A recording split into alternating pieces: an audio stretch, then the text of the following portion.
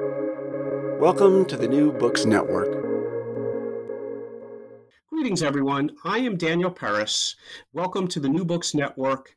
I'm your host. I'm delighted to have as my guest today Professor Jeffrey Brooks. Excuse me. He writes lots of books. Professor Jeffrey Brooks. He's a professor of history at Johns Hopkins University, and he's the author of the recently published "The Firebird and the Fox: Russian Culture Under Tsars and Bolsheviks."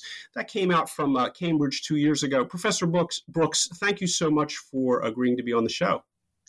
Dan, it's a pleasure to be here, and I'm looking forward to sharing my pleasure in the things that I've studied and that I write about in the book, my take on what I call a century of genius.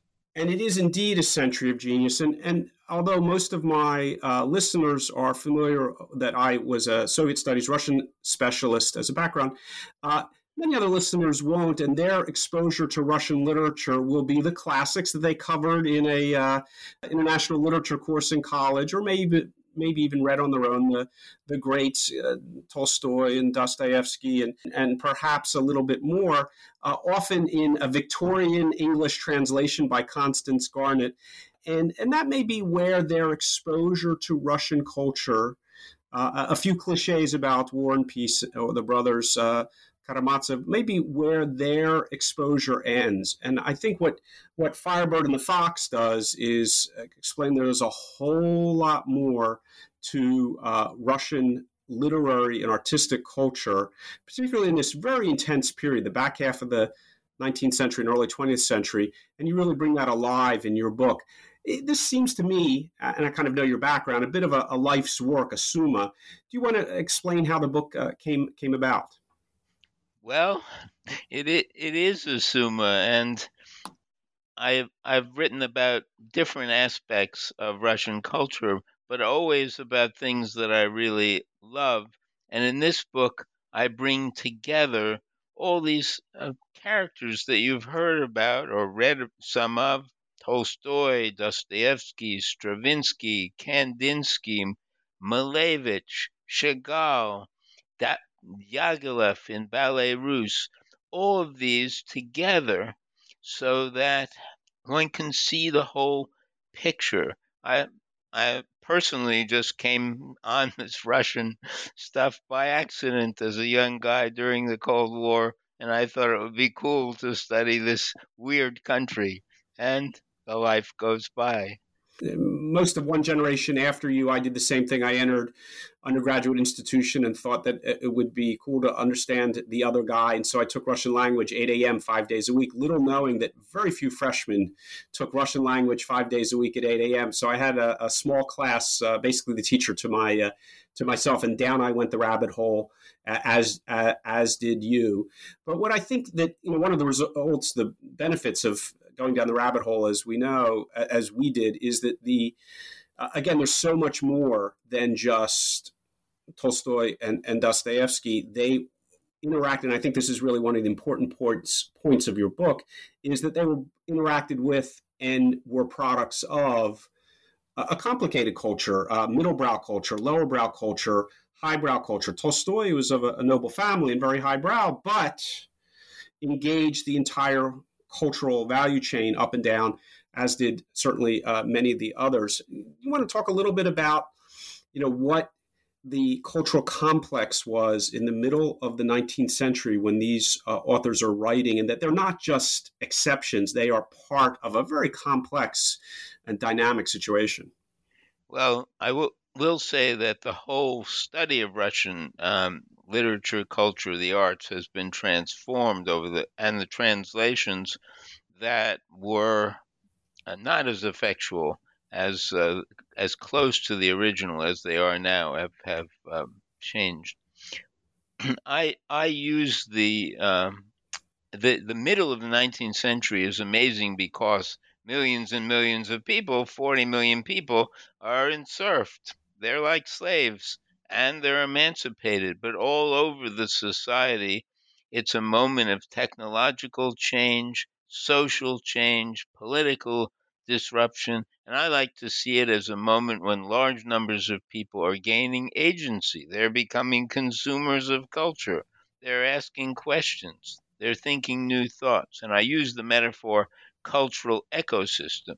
And if you think of an ecosystem, you know that a lot of change takes place basically at your feet, at the lowest level as well as the other levels. It's probably worth noting for our audience that, again, a Russian serfdom ends in the 1860s, right as the United States is ending slavery as well. These two processes happen in parallel, very separate, but happen in parallel. And so, indeed, it's kind of off to the races for a whole new epoch in both societies. Of course, there's a huge difference. 1861, 3 years before the end of the emancipation of the slaves. And these people were indistinguishable from the people who were free. And money became important, which doesn't recognize social class. So there were all sorts of remarkable things happening. And that explains, because my question in writing the book was, how did this happen? Where did all this excitement come from and this originality? And they were able to fall back on traditions, stories of long duration, characters who figure in different kind of stories. So it's a remarkable moment. And a couple of those stories are reflected in the title of your book, The Firebird and the Fox. The Firebird has a particularly strong resonance within Russian culture. You titled the book that way. That is also kind of an homage or response to a prior book on Russian culture, which you may want to mention. But in addition to Billington, a new version, discuss why you were positing the Firebird is kind of, and it's a central theme that runs through your book. The Firebird stands for art, and it's associated with the most popular, long-lasting Russian stories. Stravinsky's ballet, The Firebird, brings together two stories. One is the folk tale of the Firebird, in which a young guy has to go and fetch a firebird. The firebird's not alive, is alive, powerful, but not a person. And another story in which another young guy has to catch a firebird, but he has a magic helper called the Little Humpback Horse. And both those stories come on stream. So the firebird is a symbol, but it is linked with another figure who is a real living powerful figure, and that's the fool. Why didn't I put a fool on my cover? Because fools don't present that well. So, but the Firebird, and if I say a moment about the cover, if you look at the book online, you'll see there's a beautiful blue Firebird, luminescent, representing creativity, power. And in the ballet, the Firebird, whom you think the hero will marry, represents art. And she wins over demons and makes them dance themselves to death in the finale of the ballet, which is quite famous from 1910. And so the fool is the one who goes to catch the Firebird. And Firebird is almost like the beans in Jack and the Beanstalk.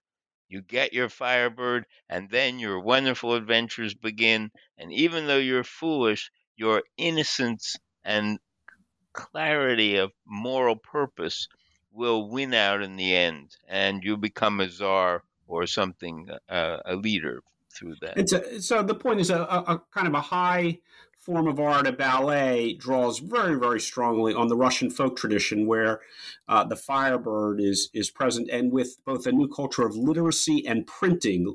You may want to explain, Lubki, a little bit that these postcards or woodblocks, which are a really important part of Russian culture, explode in the 19th century as literacy expands.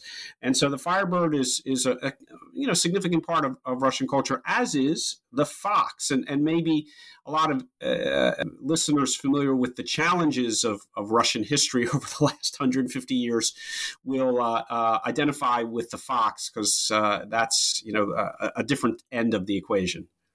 Well, the fox is a wonderful figure in Russian culture and the subject of another ballet by Stravinsky, which is little known and not performed. And if you look at the cover of my book, you will see a wonderful fox, a female figure. Of the fox in Russian is a vixen. In the most famous folk tale, she is running off with a screaming rooster under her arm, and the rooster has been bragging about all his wives, and he's headed for dinner, her dinner. And she's to take, in the folk tale, she takes him into her burrow, and that's the end. She eats him up or gives him to her kids. But Stravinsky was a male chauvinist, so he changed the ending of the folk tale that he used and has the buddies of the fox of the rooster rescue the rooster and strangle the fox lady to death. Is it a popular ballet? Not really, but it's sexy, and the costumes and designs for it are available to look at, and it's a very interesting ballet. So again, high art and low. And dark in the way that unfortunately Russian culture does dark really, really well. Just a word of again, we mentioned Constance Garnett, which is how college undergraduates get to know the Russian classics. By the way, there are recent translations over the last decade or two that are much, much better for those of you who struggled through Tolstoy or Dostoevsky. There are much, much better translations available. And in the same way, your book also follows up a book that many undergraduates read about Russian culture, James Billington, The Icon and the Axe. A difficult book to read, a long book, but a book that many undergraduates had to slog through. How do you characterize what you're doing? That was written 40, maybe even 50 years ago. It was in 1966, published. 55 years ago. This isn't an updating, but it's a different approach to Russian culture. I think even a nicer one to Russian culture. Well, I'll tell you, I just wrote an essay about Billington and another figure, Camilla Gray, who was also very popular at that time for publishing a remarkable book about Russian modern art. The interesting thing about Billington's Icon and the Axe, which has a lot of interesting information in it, is the storyline is very simple. They, the Russians, are making one tragic mistake after another as they develop through history, whereas we, the West, in the image of the Cold War, are not making those mistakes, and they, those foolish Russians, don't see their error. And it's repeated again and again throughout the book. Now, is this a lesson for us today? Not exactly, because our society doesn't look quite so sweet as it did at the peak of the Cold War in '66. Camilla Gray was another Cold War classic. So my book is different because I'm not trying to show that the Russians are making these mistakes. I'm looking at the culture as a living culture in which the point at which Russia became part of world civilization in a very dynamic way. So this is the breakout period for Russian culture. Did it continue after that? We can discuss that if there's a question. But it ends with the death of Stalin. So my book is different, and he wasn't interested. And you mentioned Lub Key. He wasn't interested in pop culture, although he was interested in religious tradition, which he saw as mostly bad because Russia was cutting itself off with its Muscovite religious messianic ideology. So in the 1960s, the height of Western self-confidence reflected in academic work. Times have changed. Maybe we're not quite as cocky as we used to be. One of the points that you make is that in the 1960s and in most other periods, these elements of culture would be siloed. A person who studies music, a person who studies high literature studies high literature, a person who studies Luke Key, and the two shall not meet, or the three or the four or the five shall not meet. You really emphasize Russian culture as reflecting all of these trends and activities in a way that I think is very refreshing. These people all knew each other. They all hung out together, and they influence each other. I don't know if you have any stories, cross stories. Diaghilev's Ballet Russe and the people involved in that are a perfect example, but there are others as well where these individuals are all feeding off each other in a way that in a salon, not a Western salon, it's a Russian salon, but in a way that maybe we're not as familiar with in a siloed world.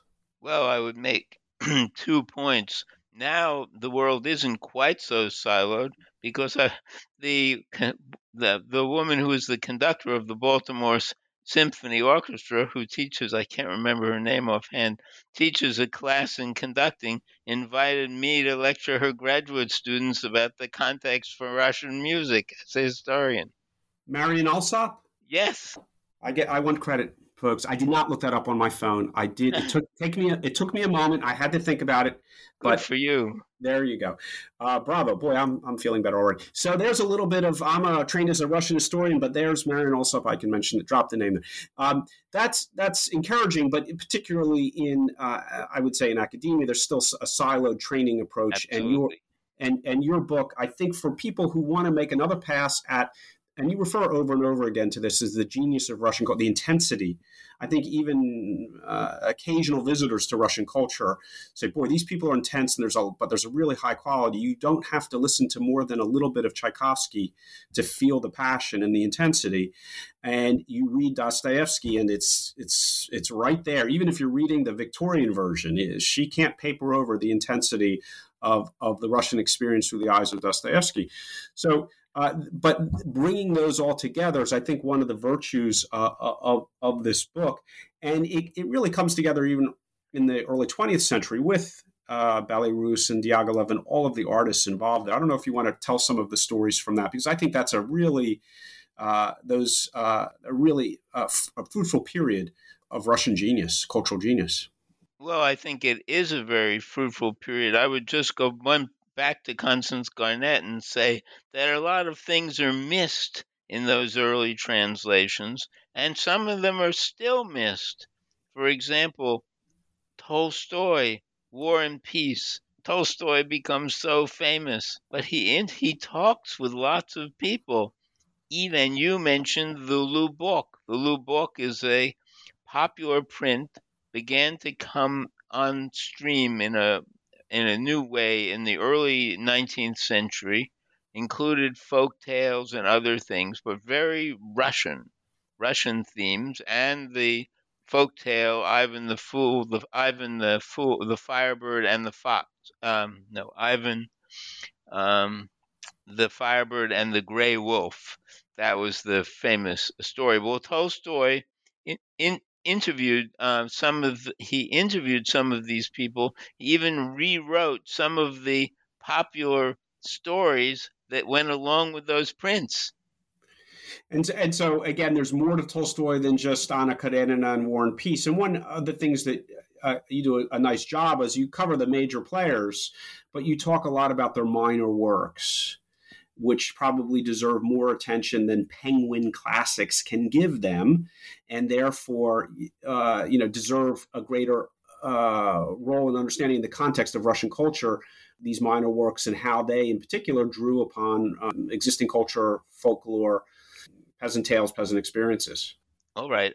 I would say that I do bring in the great works and give a new look at them. For example, how many people laughed their way through War and Peace? Not in the Constance Garnett translation. Pavar and Volkonsky have a much better translation of that. But I found the whole thing was embedded with humor, and the humor was very powerful in adding to the meaning of the story. And one popular caricaturist who read, and there was a comic version of War and Peace that came out as it came out.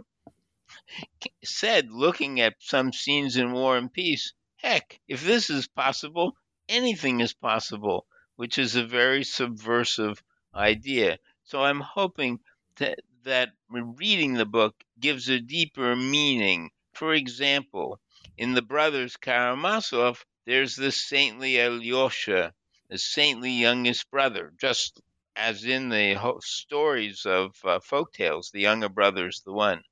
And without understanding the role of the fool, and there's a secular fool and a holy fool, you can't really understand the Brothers Karamazov. Or you can understand it, you can read it as a weird and overly long murder mystery, but you don't get the full moral whack of it, so to speak. Or take Stravinsky's Firebird Ballet. It begins with the Firebird dancing around the hero, who doesn't look like a fool, because fools don't sell well. And you think they're going to get married, but she represents art. And in the end, as I mentioned, she liberates the hero who's helpless before evil without the power of art. So I add to that. Or take a pic. Kandinsky did a famous image, a painting of the Firebird, but it has baffled art historians. Where the heck is the Firebird in this picture, and why is it called the Firebird? It's called the Firebird because the Firebird is taken not from the folk tale, but from the children's story, The Little Humpback Horse, and the images embedded in that story, such as a lady sitting on a blanket on what looks like a beach. She's going to be kidnapped by the hero soon after. They come from the popular story, The Little Humpback Horse. So you miss the point of Kandinsky's wonderful picture if you don't know the background. And you make the point moving on to the 20th century, and maybe we'll circle back to Sure. the revolutionary period and the intensity and the ironic fact that the Ballet Russe never performed in Russia. It was too complicated for Russia. But you do move, and you make a fascinating point that in the Soviet period, the soft underbelly to appreciate the cultural complexity that was there was viewed through children's literature. The regime was too on top of the adult literature, but that the cultural traditions lived on, including humor, including sort of forms of resistance, light forms of resistance through children's literature. I thought that was really a fascinating section. You want to describe that a little bit? Yes, I can give you a couple of examples. Well, of course, the danger of losing your life, and people had to make do with the tough times they lived in, and very dangerous. So I'm going to give you a couple of examples of the power of children's literature to understand some great works related to them. One of my favorite stories is a story from 1923 called The Monster Cockroach.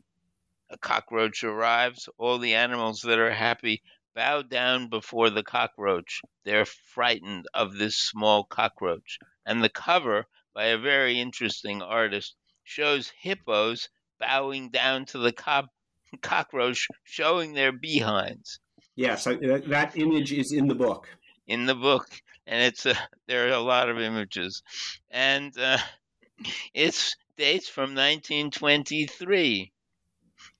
Run the clock along, and 20 years later, in 1933, a famous poet, Osip Mandelstam, a Jewish poet, I might say, wrote a poem called Goretz, the Mountaineer, about Stalin. And in that poem, which cost him his life because someone heard him repeat it and then repeated it to the police, in that poem, he refers to the cockroach as the cockroach whiskers or mustache. And he also uses the phrase, the bug's thin-necked followers. What he does is he references this children's story. So what happens over time? Stalin, who had all the power in his hands, is trying to create his image. But Mandelstam, who lost his life for this poem, stuck him with this image of cockroach mustache. cockroach whiskers. Tarakan, tarakan, tarakanshina. That's exactly right. Boy, your Russian is good. And I'll give you another example. Let's see, I have a note here. While Okay. you're looking for the example, I just will mention there. This book has dozens upon dozens of beautiful color plates.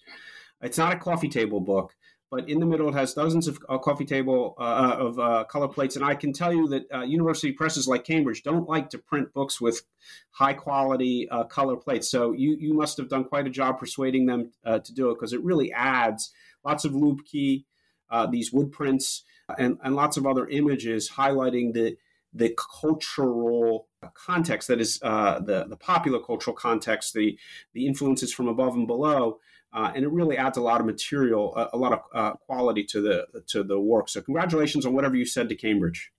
Well, I don't know what I said, because remarkably they sold it and are still selling the hardback at an incredible price for Cambridge, but that's what they decided.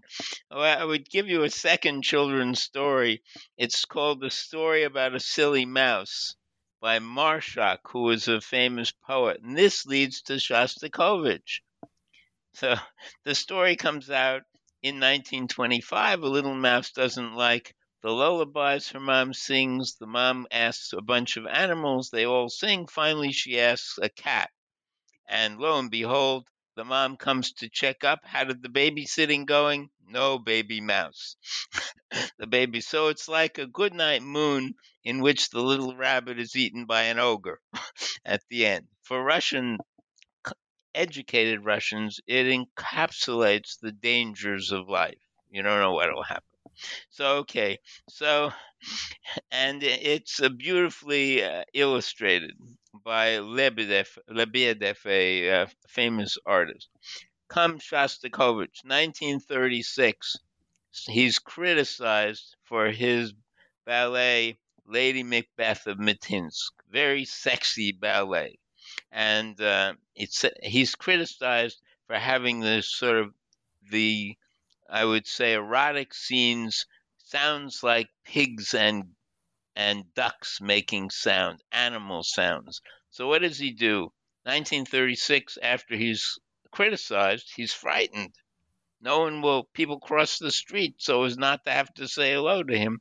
He manages to get through alive, and writing movie music. And in 1940, he and a friend make a cartoon called The Silly Mouse. And what sounds do they put in there?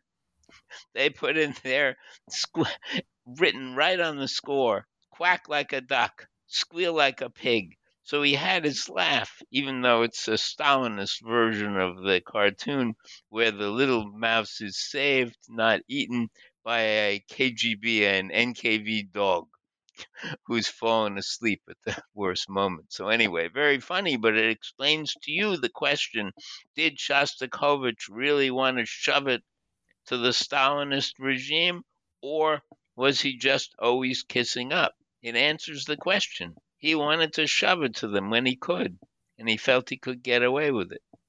I've often felt, and I think this is not an original comment, that the genius of Russian culture, which you reference, the intensity of feeling, is unfortunately a product, and we can. This is a sidebar argument, but a product of the political intensity, the economic intensity. It's a very difficult place, and has been for a long time, and that the difficult nature of that place produces extreme outcomes. And some of them very, very bad. But among those extreme outcomes are works of creative genius that are a product of how difficult it is. The famous story, of which there are so many, but one of the famous stories, which is even well known in the West, is Dostoevsky gets caught up in the revolutionary travails and is threatened with execution and sent to Siberia and so forth, and threatened with execution there. And at the last minute, there's a reprieve, but the assumption is tremendous psychological damage and intensity done, and he writes very intense psychological works thereafter, and it, to some extent, all of or many, not all, but many of Russia's highest works of art come from some sort of scarred background. Would you agree with that, or is that too stereotypical? I don't fully agree. Tragedy and suffering does not make great art. It's just tragedy and suffering. I think it's the inspiration. And in the case of Dostoevsky, there's some new work out on Dostoevsky emphasizing that even before he was in political danger, he wanted to become a great writer. He was a screwy guy. He was a very screwy man, but he wanted to be a great writer. And he wrote a long story called The Double before he had any political problems, which in fact invents the psychological novel. True, the experiences marked him and so forth. But what even more marks and goes straight through to the Ballet Russe is the emphasis on the free professions of which culture was such a big part. So Diaghilev and his friends and buddies who wanted to make ballet, that was the most important thing for them. And they took money where they could get it. And who wanted to pay for ballet abroad? Nicholas II and his regime, because they needed money from the French and the British. And who was going to give money to them if the whole thing looked like it was going to go bunk? So, to demonstrate the power of Russian culture was politically very important. So, to get back to the problem of suffering, so the idea of getting to do your art no matter what, even if it's tough, was a dominant idea, and into the Soviet period as well. People wanted to do their thing, and they made the compromises in many cases that they had to. Sure, some people wrote brilliantly about the Gulag and so forth, but my point in the book is to point up what I see as the life-giving power that's also embedded in that culture and the joy of it, which you can find. Does that mean every Russian is infused with sweetness and light? Not at all. But it's the culture has that embedded in it if you're willing to look for it. And I'm glad to be corrected because your book is kind of more optimistic and ends more optimistically than most people who have spent a lifetime, as you have, studying Russia and the Soviet Union. Again, this is a Summa work. How do you want people to understand your understanding of the end of the book? How you summarize it better in your words than mine? Well, great cultures and major civilizations are complex. So you can find different messages in them. And I wanted to show that it is not a one dimensional culture. And the things I brought out, just to give a couple of examples, we think of Chekhov as a moral writer, but Chekhov in the beginning wrote some pretty nasty caricatures when he was trying to make a living as a writer, not as a doctor.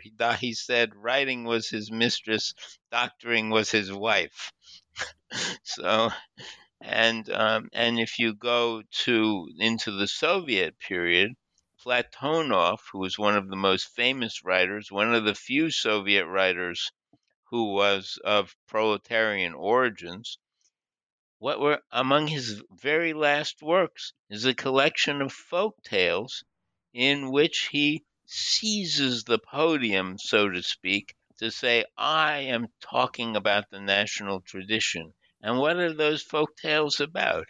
Goodness. And in one of them, the hero survives. He lets loose a demon and has to follow his wife, and to win back his wife, he has to answer some impossible questions. But in the end, he does, because people he and creatures he's helped out of kindness help him.